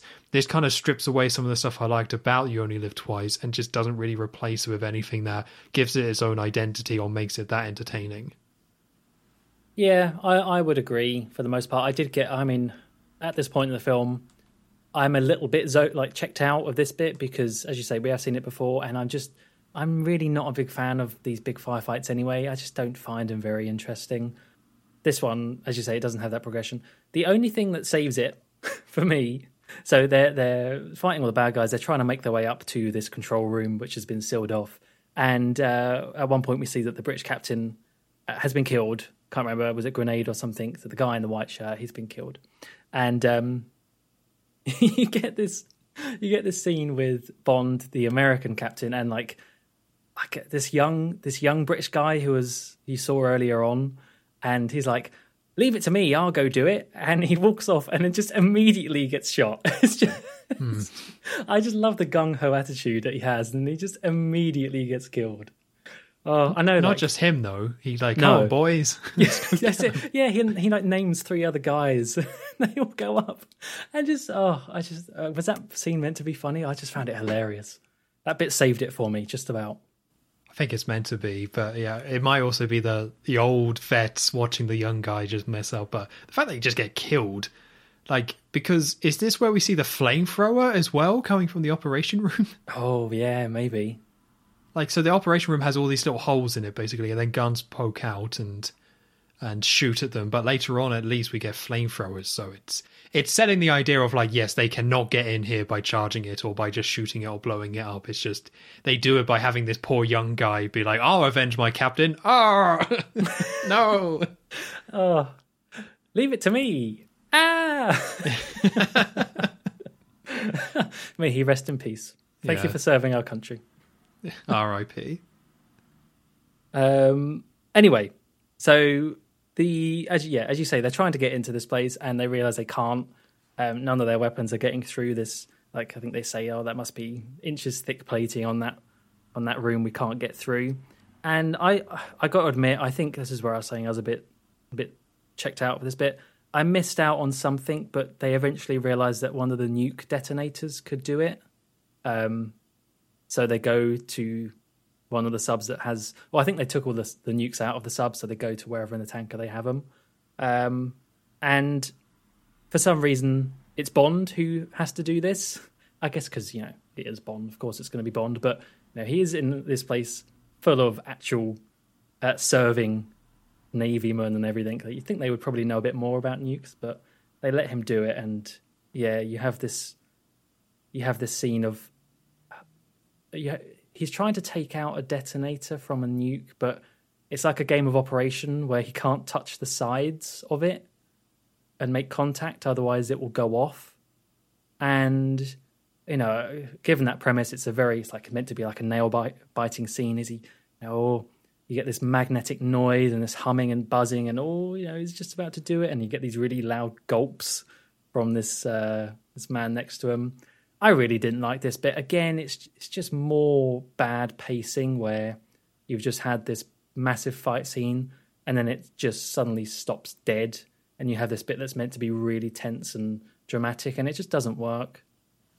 I think they could have done this, but yeah, they should have just cut this out because ultimately it's funny, the idea of Bond being like, we'll just use a nuclear missile detonator to get through it, like, and that's meant to be kind of funny, but like they have to explain how this all works to try and build up any tension in it, which sucks away all the tension because they have to explain what's happening. Like, this is a nuke. We have opened this bit up. He has to spin this out of there and make sure it doesn't touch it because it's magnetic and it will go off otherwise. And you know it's not going to go off. Like, you know James Bond is not going to blow up the submarine. Like, he's not going to nuke himself towards the end of the film. And it doesn't do a good job of, like, you know, kind of letting you forget about that stuff. Movie magic, you know, whatever you want to call it. And yeah, as you say, just a bit boring. I would have liked it if they just cut this out and they went to Bond being like, well, just use a nuclear missile. And someone's like, a nuclear missile? What? And then it just cuts to Bond holding it. And then, like, that would have worked fine. But this is just kind of dumb. It's not very interesting. It's not very good.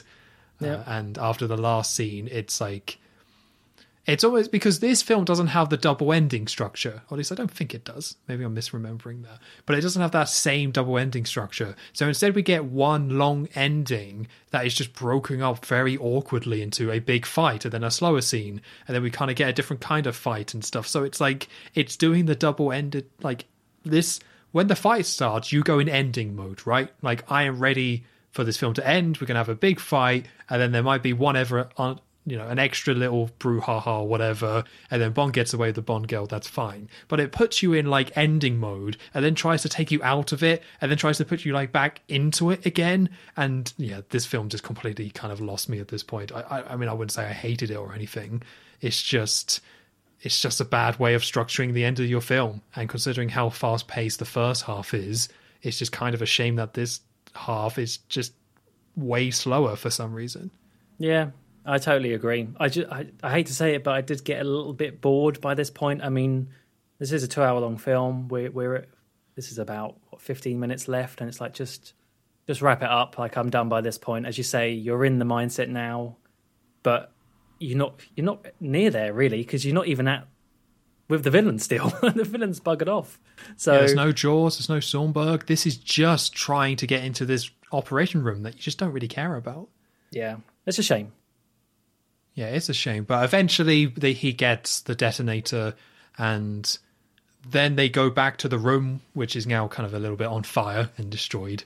And Bond then jumps on the bronze camera that I talked about before and has it like slide along all the way up to the door. So I think it's his way of hiding from them because they're trying to use the camera to find and see if anyone's around, but he's on top of the camera and the camera goes all the way up to the panel. So he goes all the way along and the Bond theme starts playing at this point, which I guess is a little bit more appropriate. Oh, really? I thought this was I did not like the Bond theme use here. Oh, no. It's just like Bond straddling this big ball. I mean, I guess it is meant to be a dramatic moment, but I don't know. Although you have said the previous times you mentioned it being used does sound worse. So maybe in retrospect, this wasn't as bad. Yeah, like I kind of like the idea of playing the Bond theme in terms of Bond trying to use a nuke to blow up a door. Like, I like that idea of the Bond theme of like, this is kind of over the top, but only over the top because it's Bond and that's what he does. So I like it in this context, even if you're right, he does look a bit silly on top of a bronze sphere sliding along the top of a ceiling. Yeah.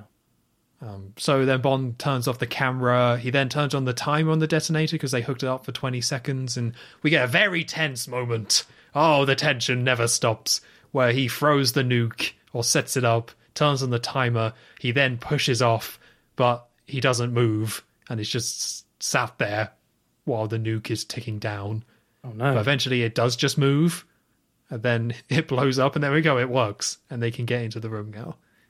Yeah, it's like in the room, the on the control panel, they had stopped it when they were doing something and then they turned it back on just in time I don't know, wasn't really sold very well. I think I'm just so done with this bit. Yeah, so they all charge the room, and there's more shootings and more grenades or whatever, but they eventually do take it over, and the captain the captain of the tanker who was reporting to Stormberg earlier was saying, it's too late. The missiles are going to launch in 4 minutes. And then 20 seconds later, someone says 3 minutes, so I wouldn't worry about that too much. Wait a minute. yeah, I don't know what happened there. I guess some editing. But Bond then on the spot comes up with an idea, because we have these 2 nuclear subs who are about to... So the American one is going to fire at Moscow, and the Russian one is going to fire at New York. So Bond just says, we should reprogram the subs to destroy each other. And then Bond, like a 70-year-old learning to use a PC for the first time...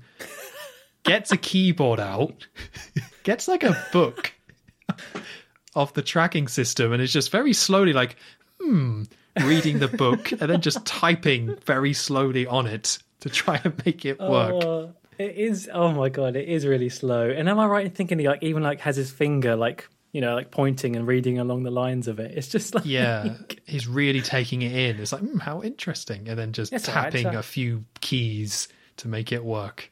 I've got 2 minutes to do this. It's fine. Yeah, it's just... I mean, I liked it because it made me laugh, but it's a bit silly. The idea of Bond the technician learning how a submarine, a missile firing system works. But yeah, so eventually he makes them come up, and you can see on the screen the positions of the 2 sub, and the American captain then sends this... this goes on for too long as well. I think the tension has been sucked out of this kind of finale due to the other scenes that we talked about before. And this one potentially could have been quite tense, but you also know exactly how this is going to go.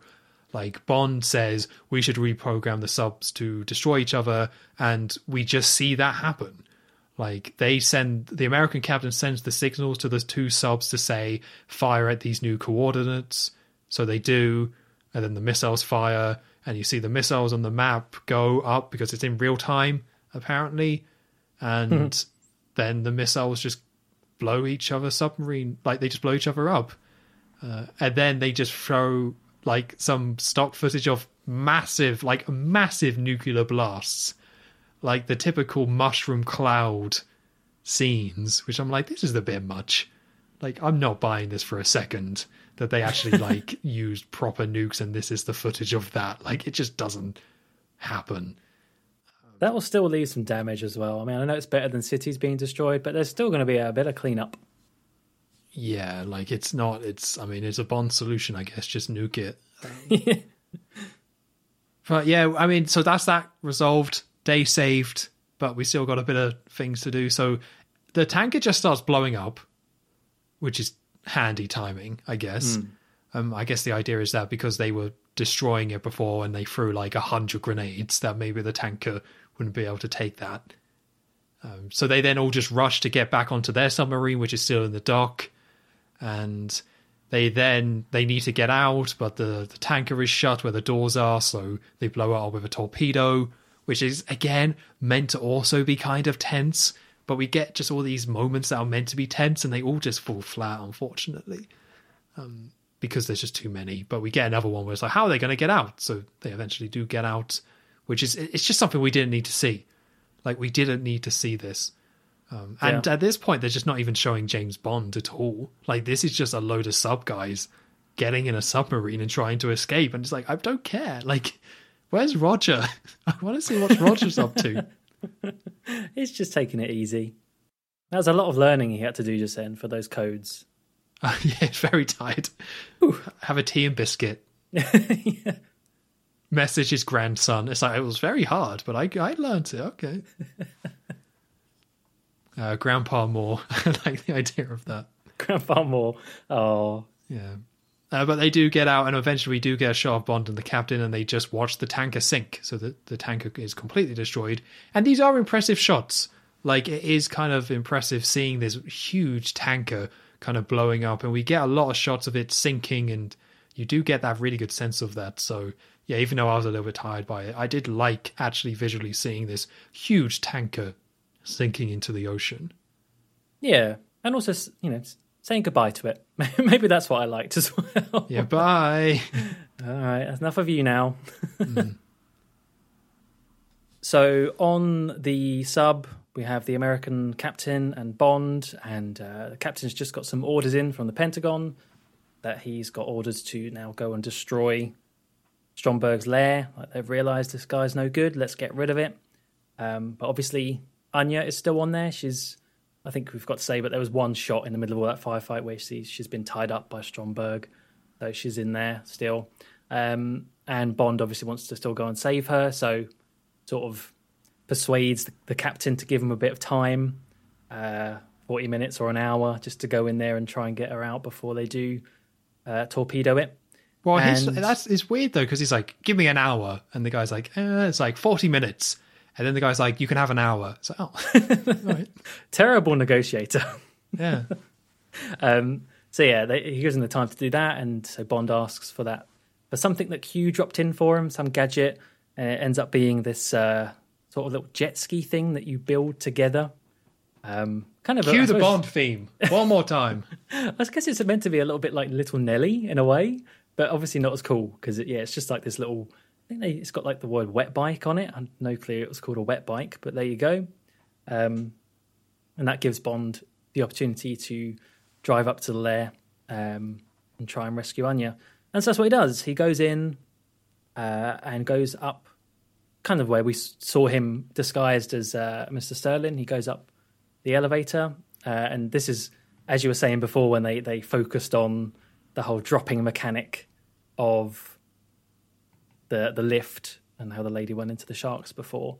You expect that this time because Bond goes up. Obviously, Stromberg's watching him. He knows he's coming. I think he sees him on the camera. But you cut to Stromberg's room and the door's open and he's there. Bond is still there. He made it. He did not drop down because he put his feet over the bottom of it and propped himself up so he didn't fall in. Clever Bond, eh? And yeah, Stromberg's there at the head of the big table he was at before. And this scene is just like so quick. And it's a shame because this is the ending. Like, this is the villain being killed, basically. He asks, there's a little bit of back and forth, but he asks Bond to sit down at the end of his table where he has like this big gun, like this harpoon gun thing attached to the underside of it, so pointing straight at Bond, which he uses to try and shoot him. But it's clearly not very fast because there's still enough time for Bond to dive out of the way of this explosion. And so instead, Bond shoots down the barrel of this harpoon gun to kill him. Which, if you take into account how straight that shot has to be, Bond, got to give it to Bond. That's a good shot to do. But then he just straight up shoots him afterwards anyway. I don't quite get that. He does like this really sneaky way of shooting him, and then just shoots him point blank a few times. And that is really it. Like, it's such. I think we've said that we've liked Stromberg in this up to a point. Like, I think he was introduced really well, but then you don't really see him very much, and then there's not really much to do with him, and then this is how it ends, and it's just not great. It's just over, really, isn't it? There's just no payoff to any of it. Like, it's just, let's introduce, apparently he had a harpoon gun pipe under his table, which is ridiculously long. Like, this is a massive table, so it just looks really dumb having this massive pipe there. Like, it would have made more sense if Bond dropped him into the shark pit or something. Like, that's what I would have liked to have seen, because that's what he likes to do and tries to do with Bond. But there's just no payoff to any sense of his character. It's just, he tries to shoot at Bond. Bond just jumps out the way. Like, there's no clever trick here. He's just like, oh, bloody hell, there's a harpoon coming at me. Just gets out the way and shoots him. And then just leaves. And I really want him to just, oh, bloody hell, as he does it now. Just dub that in. That would be great. And we also get a very unsatisfying kind of him being shot, because it's like, because they cut to Bond shooting him and then cut to him reacting, but it's like he's not reacting to the bullets. It's like he's just reacting. Like, it's not like when you normally see in a film where you hear the gunshot and at that moment it cuts to a shot of them just like going backwards, like reacting to the bullet. Instead, it's just him being like, and just jerking around in a chair, and it just like doesn't even sync up to when he's being shot. Yeah. He's just doing this big hammy, like, oh, you've killed me. Like, and usually I'm all out for a bit of ham, but seeming how this is the end and there's no real kind of like narrative or like narrative payoff to any of this, it's just a bit lame. Yeah, a lame ending to the villain, but there you go. I can't ask for too much, I suppose. No, but we're not done yet. No, it's not the only villain. So Bond then goes off trying to find Anya still and enters this like metal corridor, and Jaws is there. And the thing that's quite nice about this is that it started with Bond has a gun. So it was like, right, I'll just shoot him. But shoots him in the mouth. And because he shot him in the mouth and it's got a metallic jaw, or jaws, or teeth. He doesn't have a metal jaw, does he? He has metal teeth. Why is he not called teeth? Anyway. Teeth. We meet again, Teeth. I can see why they didn't call him Teeth. Yeah, Jaws is the better name, but he doesn't have a metal jaw. It's right. But anyway, so Bond shoots him and it hits his metal teeth. And because he spent all that time shooting Stromberg before, he's run out of bullets and has to reload. So Jaws grabs him and gives him a little bit of a throw. And they go into another room. And it's like this, it's a pretty big room to be fair, which has got like 2 levels and like a ton of water below. It's a very James Bond looking area, but it's all like railings and gratings and stuff like that. I think I might have got this a little bit wrong, but anyway, Jaws and Bond is in this room, and Bond is trying to climb off the railing, which Jaws just like grabs him and stops him. Yeah. And then Bond does eventually do it. And he goes into the middle of this room where there's this control panel, and there's a magnet control, luckily. And for some reason, yeah. Yeah, like, of course you would need one of those for a underwater base or whatever. So then it's this giant magnet that's hanging from the ceiling. So Bond puts it over the top of Jaws, and Bond then smiles at Jaws and turns it on, and Jaws gets stuck to the magnet by his teeth, of which Bond then kind of picks him up and he's like hanging off this big magnet. So he just very calmly moves him over to the water and we see that there's a shark in the water.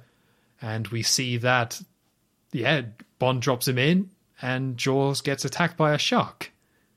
But instead of having the shark win, instead Jaws just wrestles with the shark and bites it to death. Yeah. And this was kind of horrible to watch. And maybe that was the point, because Jaws is supposed to be kind of intimidating, but there is so much blood in this scene, and I don't know how they did this, because that shark is moving the whole time, and I can't imagine they had the actor bite a shark, but it's shot too convincingly well, I think, which it made me uncomfortable, because I don't want to see a shark get bitten to death. Oh, I don't remember much of it, like in the details of it, but it wouldn't surprise me if there was some not great animal treatment. But the thing is like, I like the premise of this. And the thing is, they must have known that they had sort of a winning character with Jaws, because, they do, ultimately Jaws does defeat the shark and he does survive. So they must have known, like, right, we're going to bring back this character because he's going to be a fan favorite, which he was. So I do like this whole setup of like, not even a shark can beat him. Like, he is one tough fella. Yeah, I do as well. Like, it doesn't... Like, I don't know how they would have pulled that off successfully with this film and in this underwater base, giving him a satisfying ending. So instead, just have him continue the whole I'm invincible and can do whatever thing, and have him kill a shark, which has been a very, like, intimidating animal that we've seen multiple times kill a lot of people in these films. But having Jaws actually survive that is, like, kind of shocking.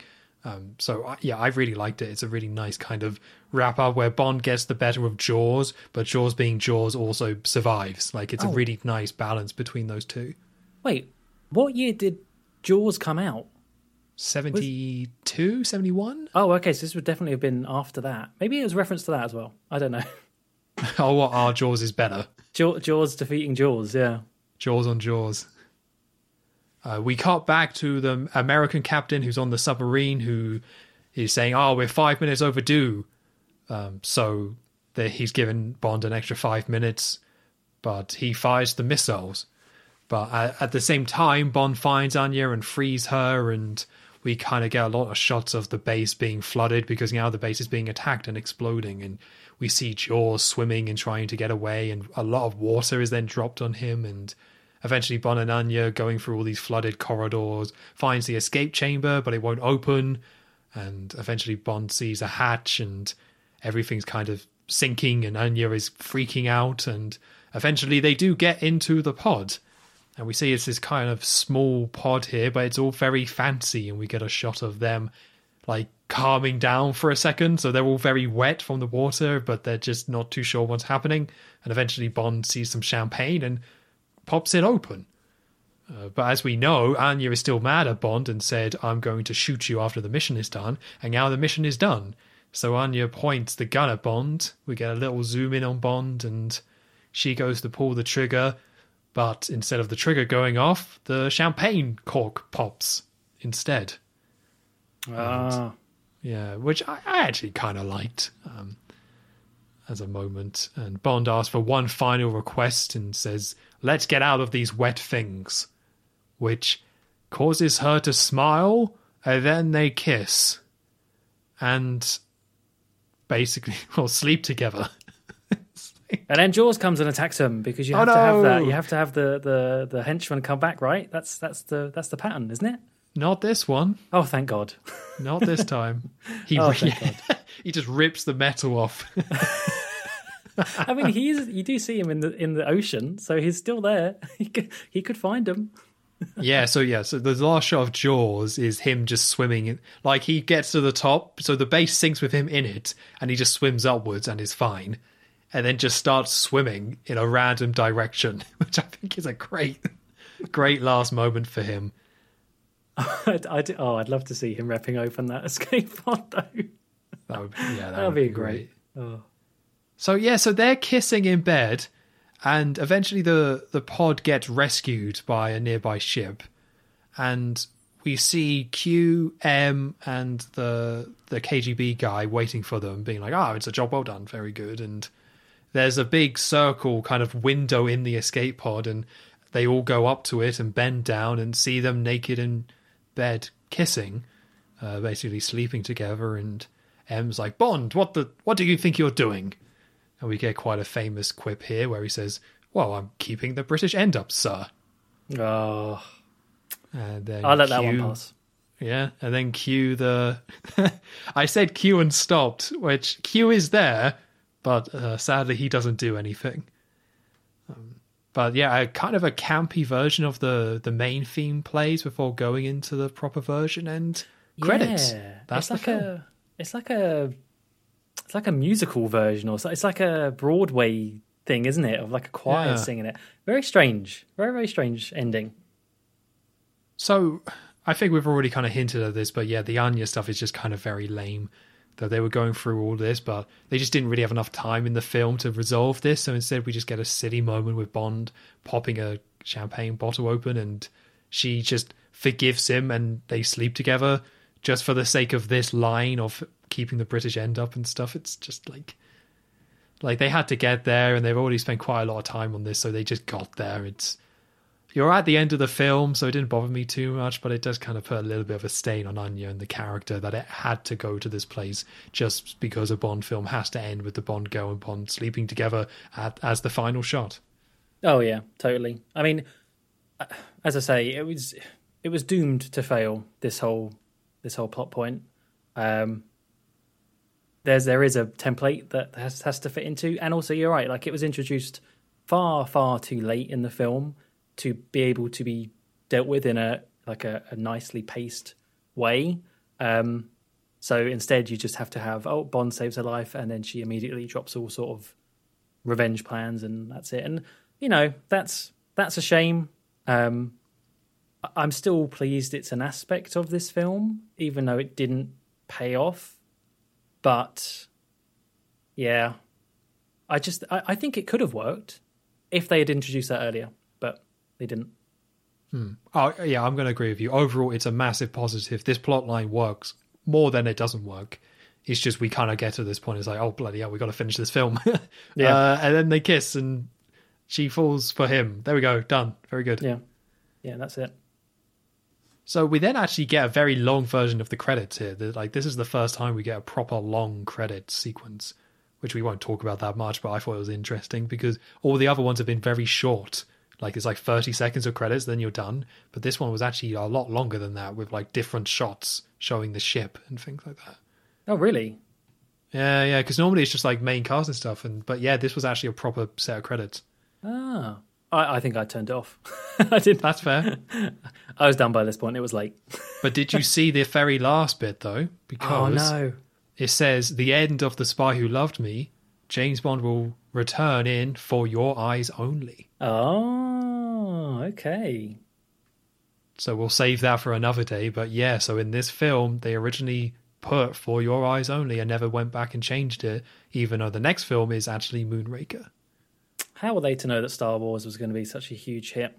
No one told them. George didn't mention it. Come on, George. So there we are. That's The Spy Who Loved Me. Joe, I think it's you to start with the ranking this time. Oh, okay. Okay. Oh. So this was I looked it up. This was my third best when we did our episode 0. This was my third top. So it was never going to stray too far away from that, I felt like. And as I mentioned at the beginning of this, there were parts that I ended up liking more, some parts that I liked a lot less. The parts that I liked a lot less, kind of obvious, I think, by this last part, is the ending of the film. I think the pacing is just spoiled with this whole tanker scene and the big firefight, and yeah, and the rushed ending to the whole Anya Bond revenge plot thing. But then there are bits that I just think, wow, this was actually, there's a reason why this is up there. I mean, you have the Lotus Esprit scenes, and that whole chase I think is really strong. You have the scenes of Jaws in Egypt, probably one of the best parts of the film for me. You have really good music parts, not so good music parts. It is mixed, but there's definitely more good than bad. So I think for me, this is always going to be near the top. I did struggle, and I'll be honest, even during this recording, I was going back and forth between where I was going to put this. And basically my question was, is it going to beat From Russia with Love, which nothing has so far? It's still my number one. And similar issues with From Russia with Love, like the ending of that I don't love either. So what is going to put one above the other? I think this is going to go as number 2. I think it still doesn't quite beat From Russia with Love. Only just, though. Only just. Well, this is huge. Stop everything. I just think when I see those two films, I would still be more interested in From Russia with Love. Yeah. I mean that's surprising. So From Russia with Love, was that number 5 for you before? Yeah. So it's actually it's jumped over it. But I will say this is like a knife's edge, right? It's very, very close because I do love. As we were talking about this film, I just realised there are so many good things about it. And it is definitely up there as one of the best Roger Moore ones. So I just think, like, is there any of the Bond films we've reviewed so far, has any had a truly good ending? I just think we always have we end up having the same discussion. There's always usually that the ending isn't very good. I don't know. I like the Thunderball ending. You like the Thunderball ending? Okay. Yeah. Well, it depends what you take as the ending, right? Like, I like the underwater scene, but also I think the boat stuff with the separating boat is really good. Like, a bit mental, but I still like it. So I would say overall that probably has the best ending. And On Her Majesty's Secret Service also does have a good ending, I would say. Yeah, I think for me, I don't think any of them so far, I wouldn't say I've loved. That's the problem. I just need one that is like good from start to finish. That's all I want. That would be good, wouldn't it? Yeah. Wow, okay, so number 2, all right. Number 2, yeah. There it is. I mean, I would have been shocked if you put this under Thunderball. Like, I don't think that was ever on the table for you. Yeah. Because that had a lot of water in it as well, but not quite as much. I still like Thunderball, don't get me wrong, but yeah, Roger has to go in there somewhere. Roger has to go in there somewhere. We'll find room for you, Roger, don't worry. Oh, yeah. Poor Roger. So For me, this is a really interesting film because it's so much expectation kind of goes into it. And for a lot of the film, it meets those expectations. Like, the intro or the opening sequence is great, like the best one so far. Yeah. And I do like some of the music. And I think all the stuff in Egypt is like really good. Like, the first half of this film is like really, really good and completely meets that expectation. Apart from Sandor. Let's take a moment to appreciate Sandor. Poor Sandor. But yeah, the Egypt stuff is great. And even a lot of the Italy stuff is great. The chase scene and the Lotus, like, so much of this film is really good. Like, 75% of this film is really, really good and really, really enjoyable. It's just the last 25% just kind of drags. And it's a tricky one when it comes to films, because if you're going to have a part of the film that's not great, you want it to be like the midpoint or the beginning, not the end. Because when you walk away from the film, it just kind of leaves like a bad taste in your mouth. And you're not like, oh, I really enjoyed that. Like with Goldfinger, there's a lot of stuff I didn't like about that film, but I liked the Fort Knox stuff. And overall, and the Goldfinger scene on the plane when he dies, and I come away feeling positive. And I'm like, I enjoyed that film, even though when I look back on it, I have problems with it. The Spy Who Loved Me is one of those where because the ending's not great and the way it's paced, I kind of come away being like, oh, that was kind of a bit of a bummer, how much that kind of dragged. And it kind of makes me think more about the stuff I kind of didn't like. And, Stromberg, I think, is the worst villain we've had. Potentially the only one worse is Blofeld from You Only Live Twice, which is quite funny because this film is just massively taking from that film. But yeah, I think he's the worst villain. Not a bad villain. Like, he's got good moments, but he kind of gets let down. Although, saying that, we get a lot of Jaws, and I think Jaws is really great and really enjoyable. And I like the push towards showing off where we are and things like that. But yeah, this film's just kind of complicated, and maybe without the expectations, I would be a bit nicer on it. But I mean, I will say overall, really enjoyed it. Like, I'm not setting up, oh, it's going up like low down on my list. It's still going up there. But as I said at the beginning, I didn't know where this would land. And I think talking about it, it's just the fact that the last half an hour kind of drags. Like, any other part of the film, and it would have been like potential for number 1, number 2, but I just don't think I can do it. And, so I will say it's definitely above Dr. No. I think there's just a lot of highs in this film and a lot of stuff that is just awesome, and some of the best of Bond exist in this film. So something like Dr. No is just too low key. So then I kind of come to From Russia with, my top 3 at the moment is From Russia with Love, Thunderball, On Her Majesty's Secret Service. And in terms of which one I would rather rewatch, like, I prefer From Russia with Love. I think I might prefer to watch Thunderball again over this. And maybe that's not particularly fair, because Thunderball we watched like 6 weeks ago, or probably like 7 weeks ago, actually. So there has been a little bit of a distance there. So this might be one that I need to kind of revisit later down the line when everything's kind of settled, where The Spy Who Loved Me is not the most recent film I've watched. And On Her Majesty's Secret Service, I do really like that film and its unique feel, so I'm going to put it underneath that as well. Okay, wow. So for me, it slots in at number 4. So it goes underneath On Her Majesty's Secret Service, but it goes above Dr. No. And I definitely would still, if we had a tier list here, like Spy Who Loved Me still goes like top tier. Like, it's still a top tier Bond film, because I feel like Dr. No is the beginning of another tier for me. Like, I like it, but it's not quite the same as the other ones. So I group it as in one of the better Bond films and one I did enjoy. It's just, and sadly, because of the last half an hour, I don't think I would rather rewatch this one over my top 3. So yeah, it goes in at number 4, underneath On Her Majesty's Secret Service, but above Dr. No. Oh, it really just is that last half hour, isn't it? Oh, if it was anything different, it would be like far and away my top. I would agree. Like, if it was a little bit cut down and there was a bit more kind of tension, and if Stromberg had a kind of a bit of a better ending, yeah, it could easily be top. And it pains me that I can't put it above Thunderball, because I think we said it before, Thunderball being a number 2, it's not a very strong number 2. It deserves to be overtaken. Yeah. I just couldn't do it for this film. Oh, well, there you go. I still think number 4 is not bad. But I'm just looking at my list, and like, my Roger Moore films are just all over the place at the moment. Like, we've got this one at number 2. The Man with the Golden Gun is now 5. Live and Let Die is 10. Like, they're so varied. I do wonder how it's going to go in the future. Mine are a bit more consistent, but I like that I've got a Roger Moore film more towards the top, you know.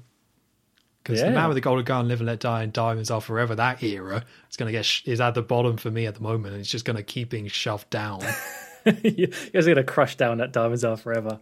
Stamp it out. Keep that going. Get it in the 20s. Let's just do that now. Why not? So I like, you know, again, this is still a really good Bond film, and I would definitely recommend it for people. Just kind of be aware it might drag at some points, and yeah, it's still up there. Still enjoyed it. Still a great Bond film. Yeah, definitely. Like, obviously the last half an hour, 40 minutes of this episode has been us kind of not quite as enthusiastic, but yeah, overall still a really great film.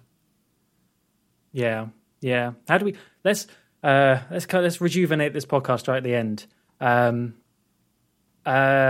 Jaws. How about that Jaws, eh? Not the last we've seen of him. Yeah, Jaws, eh? He'll be back. What a character. Ah. That damn tanker scene, man. All right, let's get out of here. All right, I think we've... Yeah. Again, still a thumbs up, people. Still a thumbs up. So now we get... we're in a new era, as always. Keep entering these eras. So next week, we got to go for Moonraker. So I have no idea what's going to happen next week.